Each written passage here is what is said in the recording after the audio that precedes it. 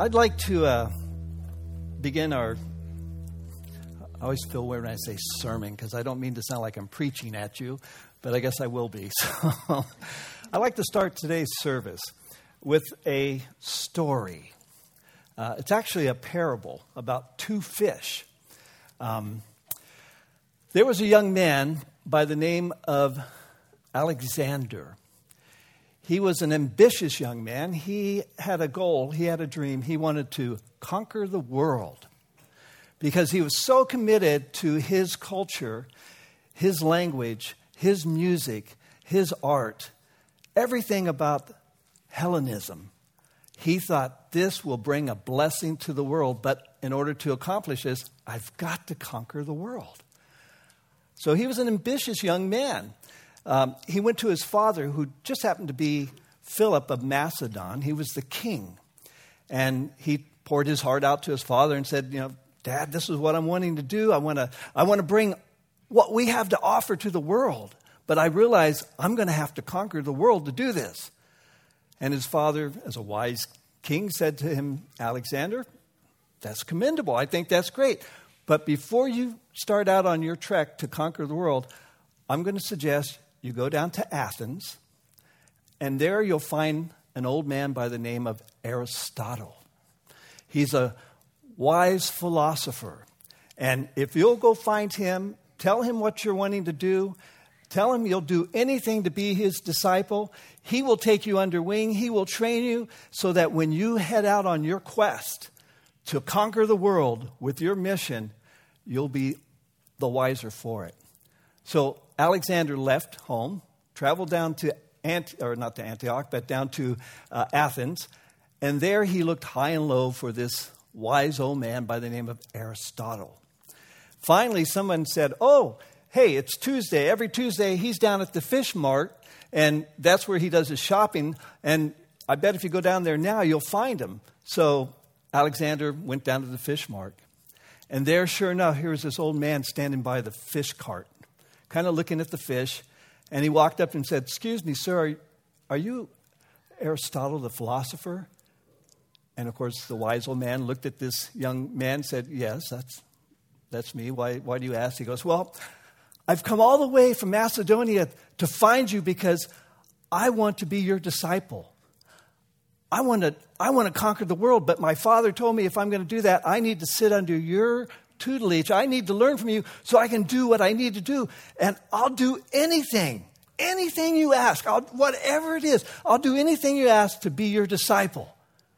And the old man looked at this young man and said, "You'll do anything?" "Oh, yes, sir, I'll do anything. You just ask it." So Aristotle walked over to the fish cart and started rummaging through all these fish. and finally he whispers something like, "Perfect. Those will do just fine." And he picks up these two little fish. And he walks back over to Alexander and says, "You want to be my disciple?" "Oh, yes, sir, I'll do anything." "Okay, I want you to take these two fish, and I want you to put these two fish in your pockets for 2 weeks. And then come back, you can follow me and be my disciple."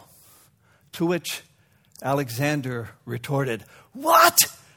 You want me to put those stinky fish in my pockets for 2 weeks and then I can be your disciple? Do you know who you're talking to? Do you know who I am? I'm Alexander. I'm the son of Philip of Macedon, the great king. And you're asking me to embarrass myself and carry these two fish? No, sir, I won't do that. I will not humble myself and and subject myself to ridicule. No way." And Aristotle looked at Alexander and those two fish and said, "What a shame. Such devotion destroyed by two small fish." Two small fish. This morning, I'd like for us to consider the subject of discipleship.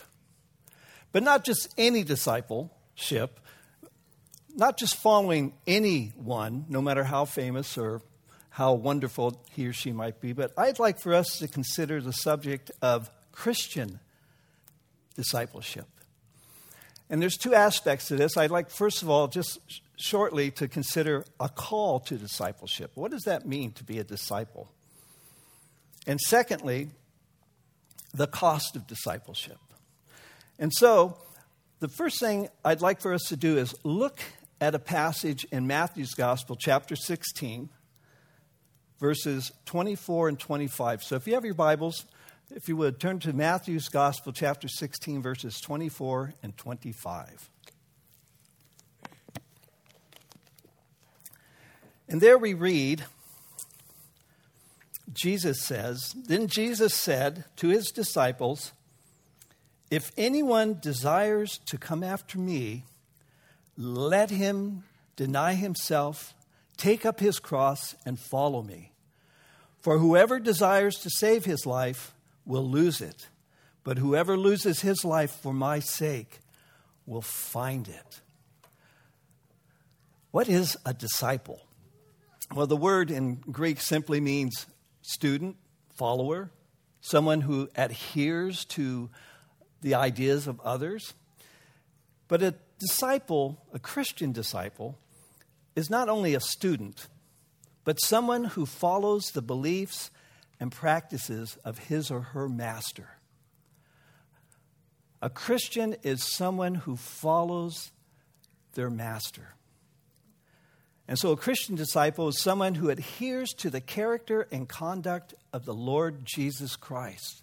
That's what it means to follow Jesus. That's what it means to be his disciple. And as a follower of Christ,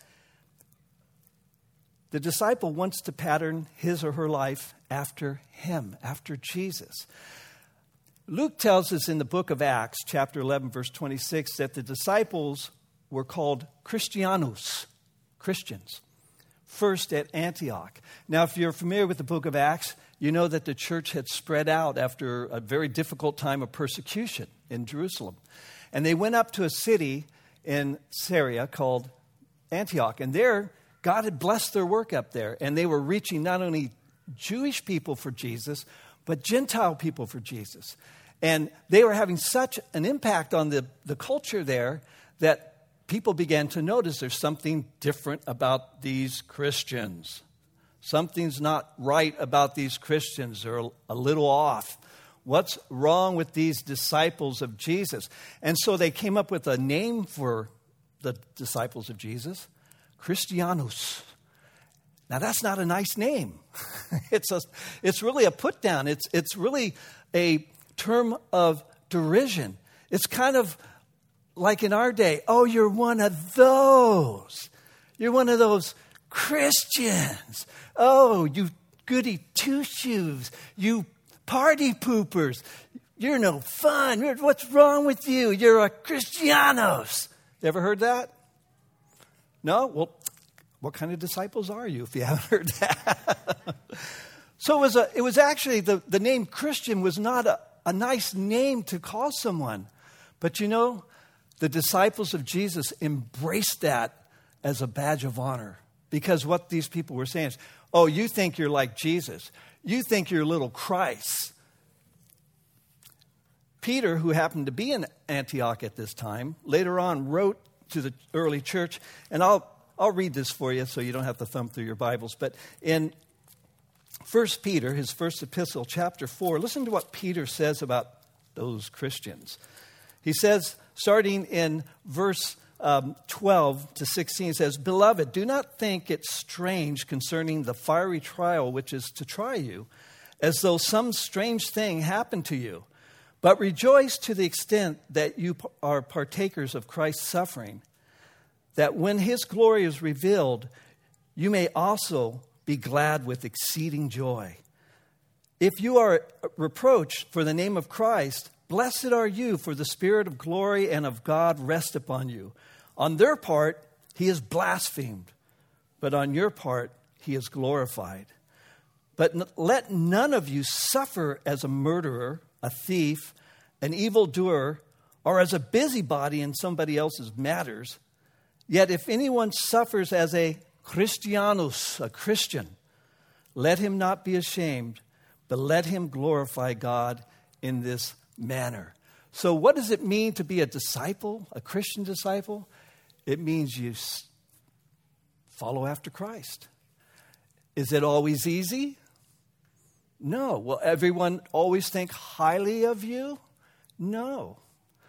Sometimes we Christians are the proverbial skunk that shows up at the party, at the picnic. Oh no, here they come. Yeah. But it comes with being a disciple of Christ. So let's talk a little about the cost of discipleship.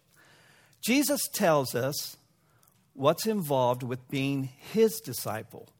He tells us what his requirements are to follow in his footsteps. Now, before you shoot the messenger, I didn't make this stuff up, okay?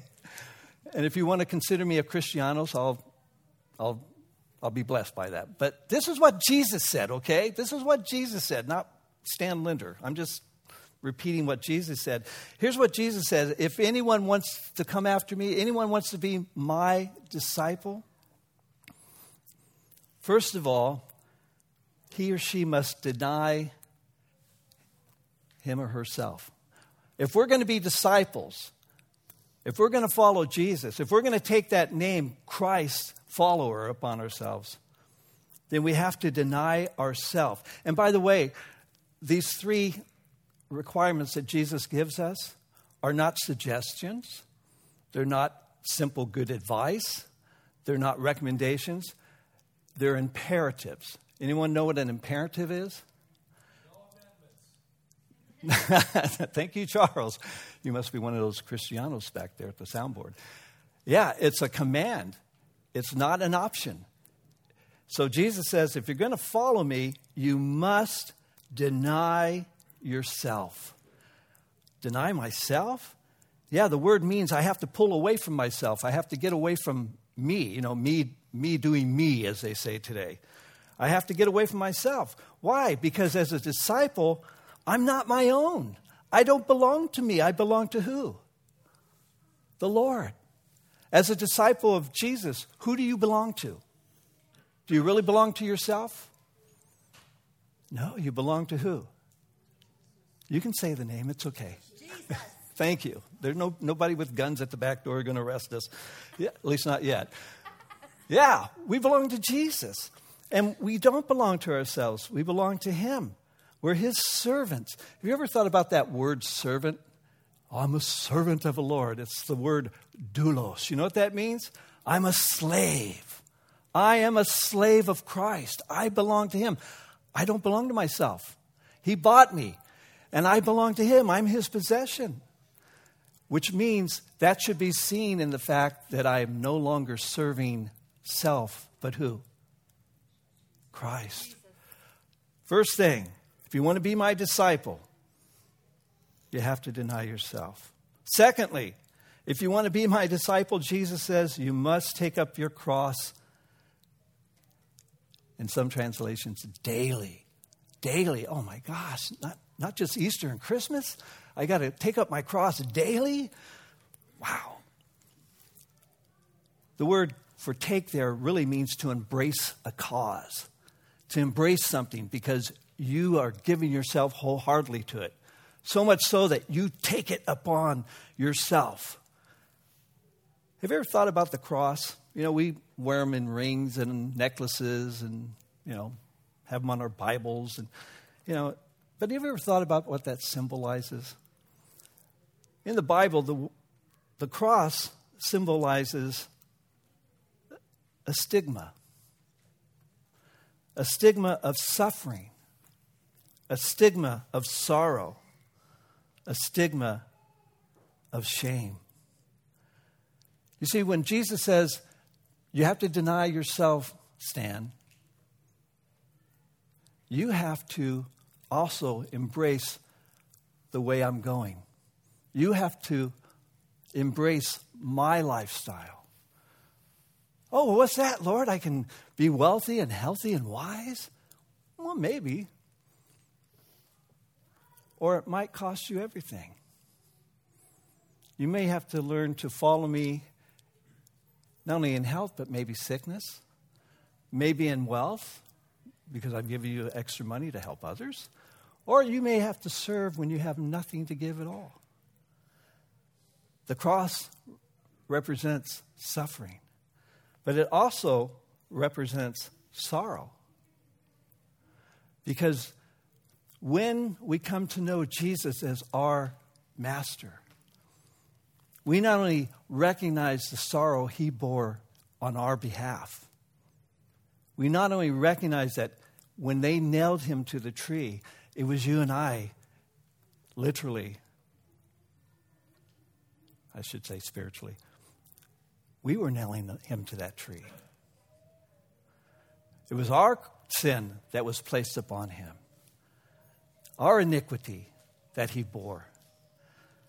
And when we think about that, not only should that bring sorrow to our heart because I've sinned against the Lord, but when I look out around me, when I go to the store, when I'm driving down the street, even the parkway, and I see all these people, every one of those people I see have a story.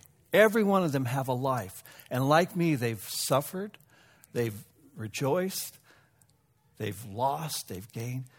And when I see them, when I'm thinking about the cross, I'm thinking, Jesus died for them. Jesus died for that person I'm looking at. Wow. What if they go into eternity not knowing Jesus? The cross tells me I should be praying for them. I should be doing everything I can to love them, to reach out to them. But the cross also represents shame. Think about what it must have been like for someone to be condemned as a criminal in the Roman Empire, and there on display as they're walking down the road, people yelling, cheering, jeering, throwing things at them, calling them names. They've been beaten. They've been humiliated. And in the end, contrary to our modest ways, when they were crucified naked for all to see. People would turn their heads because it was not only a horrible sight to see someone who had been beaten like that, but just out of respect, why would you want to gaze upon anybody in that situation? So Jesus says, if you're going to follow me, if you're going to be my disciple, not only do you have to deny yourself, you're going to have to accept the fact it's not always going to be easy. It's not always going to be easy. Being a Christian's hard. And if it's not, maybe we should ask ourselves, why not? But notice Jesus says, the third thing is, you got to follow him. Again, this is a command. It's not a suggestion. It's not a recommendation. It's a command. You're going to be my disciple? You have to follow me. It means we have to be in the same way that he is as our master. This requires a disciple to follow the example of his Lord, her Lord, and to exemplify the master's character and conduct in what he thinks, in what he says, in what he does. Jesus says, if you're my disciple, then you're going to think like I think. You're going to talk like I talk. You're going to do what I do. That's what it means to follow Jesus. That's what it means to exemplify his character and conduct. But we can't do that. It's completely impossible to do that if we don't keep our eyes on him. How can we really be disciples of Christ if we're not keeping our eyes on Jesus? But it's not just a matter of keeping our eyes on Jesus, because we can keep our eyes on Jesus from afar off. There goes Jesus. It literally means to follow close, to shadow, to follow him in his suffering, follow him in his way. In Hebrews chapter 12, the writer of Hebrews just finished the chapter 11, of course, about the heroes of faith and everything that they went through and accomplished, and it wasn't always easy. But notice what the writer says here, chapter 12, verses 1 to 3. Therefore, we also, since we are surrounded by so great a cloud of witnesses, let us lay aside every weight and the sin which so easily ensnares us, and let us run with endurance the race that is set before us, looking unto Jesus, who is the author and finisher of our faith, who for the joy that was set before him endured the cross, despising the shame, and has sat down at the right hand of the throne of God. For consider him who endured such hostility from sinners against himself, lest you become weary and discouraged in your souls. Is life hard? Yes. Do we go through problems? Yes. Does God bring people into our lives that we wonder, God, why did you bring him or her into my life? Because we're being trained, aren't we? And we have to follow Jesus. We've got to keep our eyes on him, and we got to stay right behind him, or we're going to get off track, or as someone once said, one click off. Yeah. It's not easy being a disciple, is it? And yet, Jesus invites us. He calls us. Come follow me. Oh, Lord, I want to follow you because I understand being a Christian is a great life. Well, it is. It is the best life you could ever experience here, now, and forevermore. But sometimes it's not so easy, is it? Sometimes we have to deny ourselves. Sometimes we have to take up the cross, and we always have to follow the Lord Jesus Christ. I began this little, I was going to say tirade, but this little message with a parable. I'd like for us to look at a paradox that Jesus presents here. You know, you have two truths, and it's kind of hard to reconcile these truths. They don't contradict each other, but sometimes it's like, well, how do you explain this? Because notice in Matthew's gospel, our text this morning, verse 25, Jesus says, for whoever desires to save his life will lose it. But whoever loses his life for my sake will find it. Jesus is saying there's two groups of people here. There's two kinds of people. And in my younger days, I used to tell people there's two kinds of people in the world. There's saints and there's ain'ts. And if you ain't a saint, you ain't. But there's two kinds of people in this world. Technically, when it gets down to it, there's two kinds of people. There are those who choose to save their life in the present. And one day, they'll find that they've lost it sometime in the future. Think about it. We live in a world that tells us, like Alexander, I'm going to live for power. That's what I'm going to be the most powerful senator, most powerful congressperson. I'm going to be the most powerful boss. You know, we get this idea that power is what life is all about at any cost. There are those who say, well, I'm not interested in power, but I wouldn't mind being rich, and so I'm going to devote my whole life to being rich, no matter what it costs. Even if it costs my family, my friends, my integrity. Got to be rich. Other people say, well, I'm not so much concerned about power and riches, but man, I'd sure like to be famous. I'm going to live for fame. Look at me. The lights are on me. Woo! But in the end, what happens? They've lost it. They've lost everything. We know the world. We live in this world. Sometimes that world tempts us, doesn't it? We find ourselves lured that way. It's in the Adamic DNA, if you will. We've got this problem that we struggle with sin. But Jesus said there's another kind of people too. There are those who choose to lose their life for his sake. And yet at the same time, they find the real meaning of life, the real life, here and now and forevermore. What does it mean to follow Jesus? What kind of life is that? Well, it's a life of faith. It's a life of faith. I'm trusting in the Lord. I don't know where he's taking me. I don't know if I like that road we're going down, but I'm going to stay close by. I'm going to keep my eyes on him. I'm going to trust him. That's what discipleship is. I'm going to trust the Lord no matter what. It's a life of hope. Lord, it just seems like everything's gone wrong. We've lost so much. What's going to happen? Oh, but you know, when I hold on to Jesus and I follow him, in spite of all that despair, I can have hope. Because I'm trusting him. I'm following him. He knows where he's going. He knows what he's doing. And you know what? He's got complete ability to see it through. But it's also a life of love. A life of love. It's a wonderful life to follow Jesus. But let me just take a moment, if you'll bear with me. I'd like to ask a question.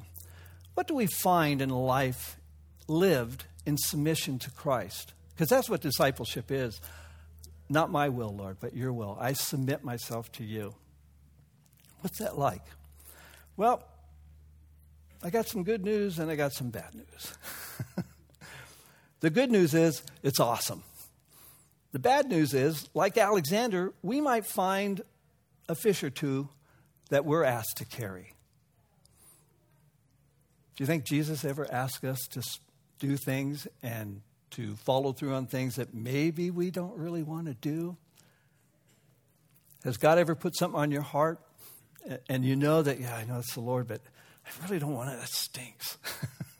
And what would people say? Oh, really, Lord? 2 fish? I love in Mark's gospel, Jesus is walking along the Sea of Galilee and he sees Simon and his brothers fishing. Simon and I forgot his brother's name now. Andrew, thank you. It's the gray hair, the white hair now. And he says to them, follow me and I will make you what? Fishers of men. A fish story you can tell now. Yes, a fish. I'm going to make you fishers of men and women and children. And what did they do? Mark tells us they immediately dropped their nets and they followed Jesus. Jesus has given us 2 fish. You ready to find out what they are? First of all, Jesus has given us a commission to fulfill. Every one of us here who profess to follow our Lord Jesus Christ. Did you know, I don't care what your office is in the church. I don't care if you're a doorkeeper or an elder or you could be the pastor. You could be the children's minister, musician. It doesn't matter. Those are all wonderful things.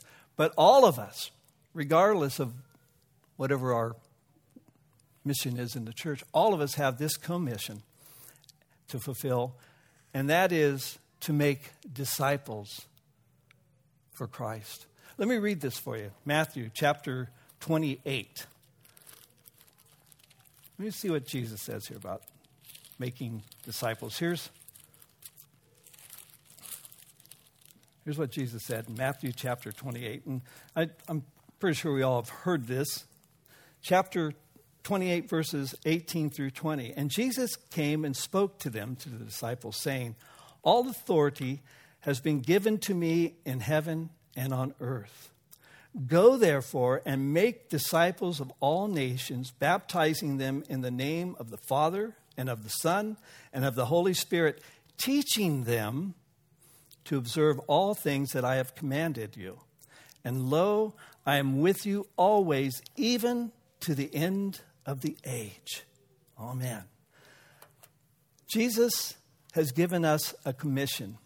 And as Christians, we are to teach and train others to be disciples. You know, years ago, we actually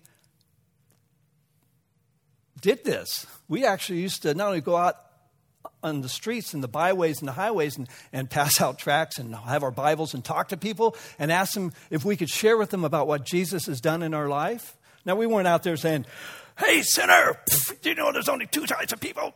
I'm one and you're the other. No, we didn't do that. But we did talk to people about what Jesus has done, who he is. And guess what?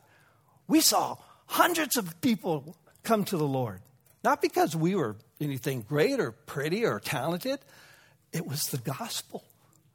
It was the Spirit of God taking this word and planting it in people's hearts and opening their eyes. And they came to realize, I need Jesus too. It was exciting. Was it fun? No. Sometimes you get spit on. Sometimes people throw stuff at you. Sometimes you get punched in the face.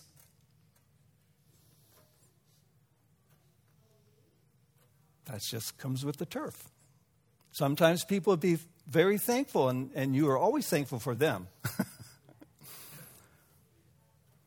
But Jesus has given us commission to go make disciples, which is no simple task. However, here's the good news on this one. Jesus has promised to be with us all the way. That's the difference. He didn't just say, okay, I'm going back to heaven. You got to take care of this, and I'll see you when you get there. Jesus promised that he is with us. Do you know he's with us right now, today? Whatever you're thinking right now, the Lord is either saying yay or nay to that. We've come here together as a church. Lord, we want to do your will. We want to be your disciples. And the first thing the Lord tells us, I want all of you to be making disciples. I want you to teach them, to share with them. I want you to raise them up. You don't even need a college degree to do that. As a matter of fact, you don't even need a high school degree. As a matter of fact, you could just see somebody living in a village hut with no education at all, no formal education. But you know what they said about the apostles, the disciples? When they said, who are these men? Who do they think they are? The religious leaders. They realized, oh, they were with Jesus. How did they know so much? They spent time with Jesus. That's how simple it is. So we have a commission, and we have a master who is with us. I thought about what that means when Jesus said, I'm with you always. Remember in the first chapter of Matthew's gospel, you shall call his name Jesus, for he will save his people from their sins, and he shall be called Emmanuel. Who knows what Emmanuel, that title, is? What does that title mean? God with us. Jesus, our Emmanuel, is with us. That should give us hope. That should be exciting. You mean the Lord is going to, if we'll follow him and trust him, he's promised that no matter how difficult things may get, he's with us, he's going to lead us, and he's going to get it done. I don't know about you, but that's exciting. That's really exciting. I know I probably sound like a Baptist-costal right now, but bear with me. I've got your name here, Ann. I'm teasing with you. That's one fish, I guess, we have to carry. Here's another one. A commandment. Oh, I know that's not. We don't want to be legalistic here. You know, we're free and, commandments. What are you talking about, commandments? Yeah, Jesus has given us a commandment to obey. Do you remember what Jesus told his disciples in John's Gospel, chapter 13? Let me read that for you. John's Gospel, chapter 13, verses 34 and 35. Jesus says to his disciples, a new commandment.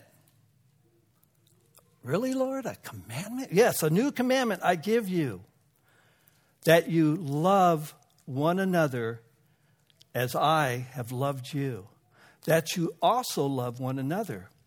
By this, by what, Lord? By this, all will know that you are my disciples if you have love for one another.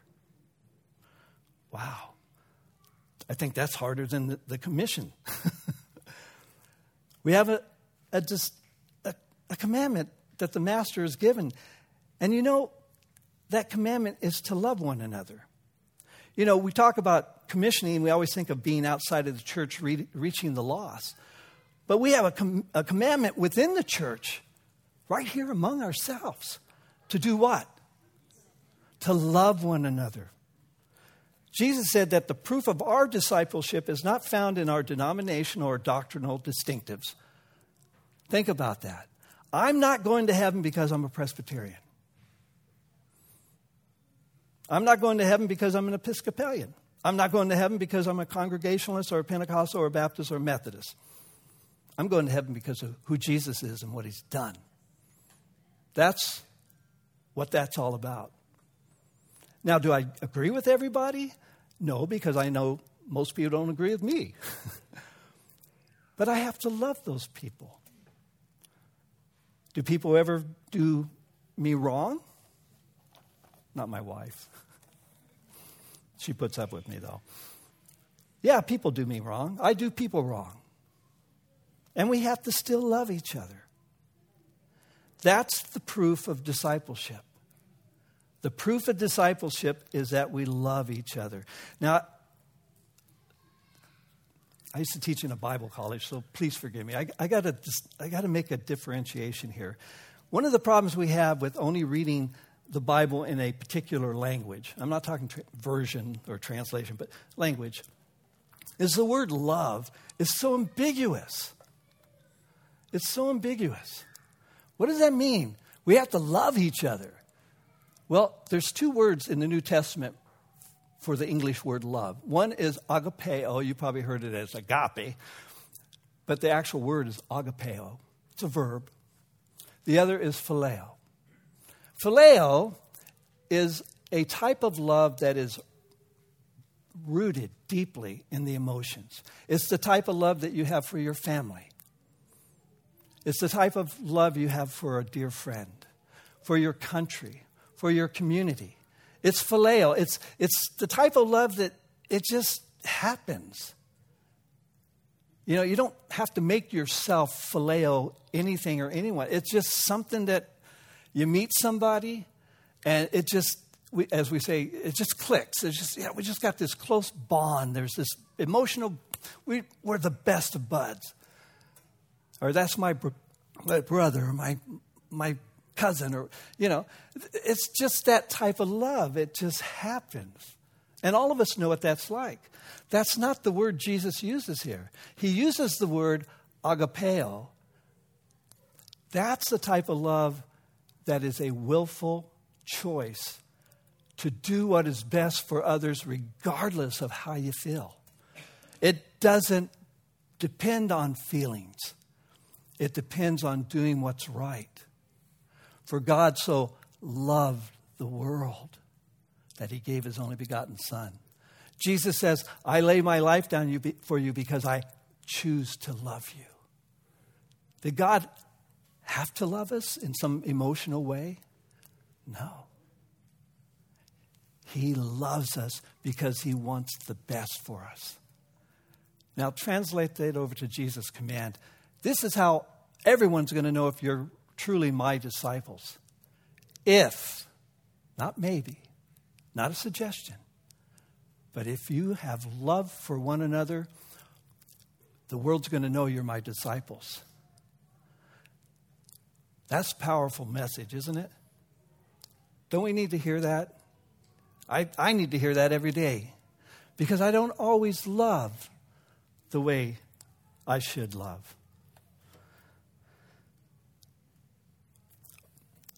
Our daughter passed away almost 10 years ago. Her name's Krista. She'd be 44 this coming February. Yeah, I guess that makes us old. 44.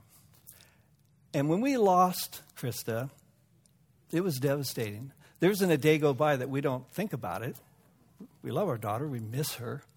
Sometimes I think, man, I'd do anything, almost anything. If I could just have 5 minutes, I could just sit across the table from her, have a cup of coffee, hold her hand, and just say, talk to me. Dad's going to shut up. I just want to hear your voice. And hopefully it won't be too much of, but we miss her dearly. And Krista had a really, really difficult life. She suffered mentally, physically, emotionally. Her life was a mess, except for this. She knew the Lord. And when we sat down after her passing, we were going through her effects, going through her things. we have our Bible. I was going to bring that today. But one of the things that really spoke to us, it's just like, thank you, Lord. Thank you. We've gone through this horrible thing of losing our daughter. And there in her journal, shortly before she passed away, she's with the Lord now. If you'll indulge me, I would like to read what she wrote about a relationship with Jesus. I'd like to read to you, in her words, what Christian discipleship is all about. Listen to this. This is what Krista wrote. A relationship with Jesus, now try not to cry, a relationship with Jesus, the Son of God, becomes our source of inner strength and joy. In Jesus, we can find answers to our deepest needs: peace, companionship, hope, truth, assurance, joy, and love. Our fellowship with Jesus is a personal one. He is closer to us than a brother or a sister. He understands everything about us. He is with us all the time. We can talk to him and share with him about our victories and defeats. His interest in us gives us new courage, new strength, new life, new love, and new gladness. End quote. Krista Elizabeth Linder. Wow. I should have just read that and let it speak for itself. What does it mean to follow Jesus? What does it mean to be his disciple? It means everything. But let me tell you, he's in it with us. He not only provides what we need, he guides us. He's with us. He's here to comfort us. He's here to remind us that it's not just enough to follow the Great Commission, to reach others. But the real proof of that is going to be seen right here in our lives with each other, loving one another. What is love like? What is agapeo, agape, if you want to use that use of the term? I think the Apostle Paul said, love is patient. Love is kind. Love is not envious. It thinks no wrong. It does no wrong. It's forgiving. Does that sound like Jesus to you? Yeah. Does that sound like us? It can be, if we're willing to pick up those fish. It's hard. But I want to encourage you. The Lord is with us. Let's not lose sight of that. The Lord is with us. And he has given us a community with people who need to know the good news. How can they know if they don't go? How can they come to know the message of Christ if we're not telling them? So we got a big job to do. The other day I was looking at the stats, and it's estimated there are less than 100,000 residents in Sevier County, not just Pigeon Forge or Sevierville. The whole county, less than 100,000 people. Now, that's a lot of people, I grant that. But think about how many guests we have here. Conservatively, I heard the number is 11 million. Now, I don't know if that's true or not, but I do know this. There's a lot of people who come here. I think we've got a big mission field that the Lord says, hey, I'm going to bring them to you. And by the way, the Lord also says, and not only do you have a mission field, but you've got a church. I brought you together here. You're my people. And I want you to know me. And I want you to understand my will for your life. And as good children, I want you to love one another. I want you to love one another the way I love you. And if you'll do that, then all these people out here, they're going to know what? They're Cristianos. It's them. Wow. Would you join me in a word of prayer? Father, thank you for your word. Thank you for the hope that we have because you have inspired your word. It's inerrant and it's infallible. Thank you that you have not left us to our own schemes or our own wisdom. Thank you that you have led us here to this county, to this church, to be your people. But Father, we had confessed to you that, like Moses, though we've accomplished things, we've also failed. And we recognize that though you clearly lead the way, there are times we don't follow. There are times that we take our eyes off of you and we end up, at best, one click off. Help us to get back on track if we're not there, Lord. Help us to put our eyes on you, grab a hold of you, knowing that you are life and you are forgiveness and that you bring healing, not only to this world in which we live, but in this fellowship in which we are here together. And we thank you. And we ask that your Spirit would search our hearts and our minds as we sing this last song, that we would contemplate true discipleship, that we would think about what it means to belong to you. And we ask this for your glory and for others, for their good. In Jesus' name, amen.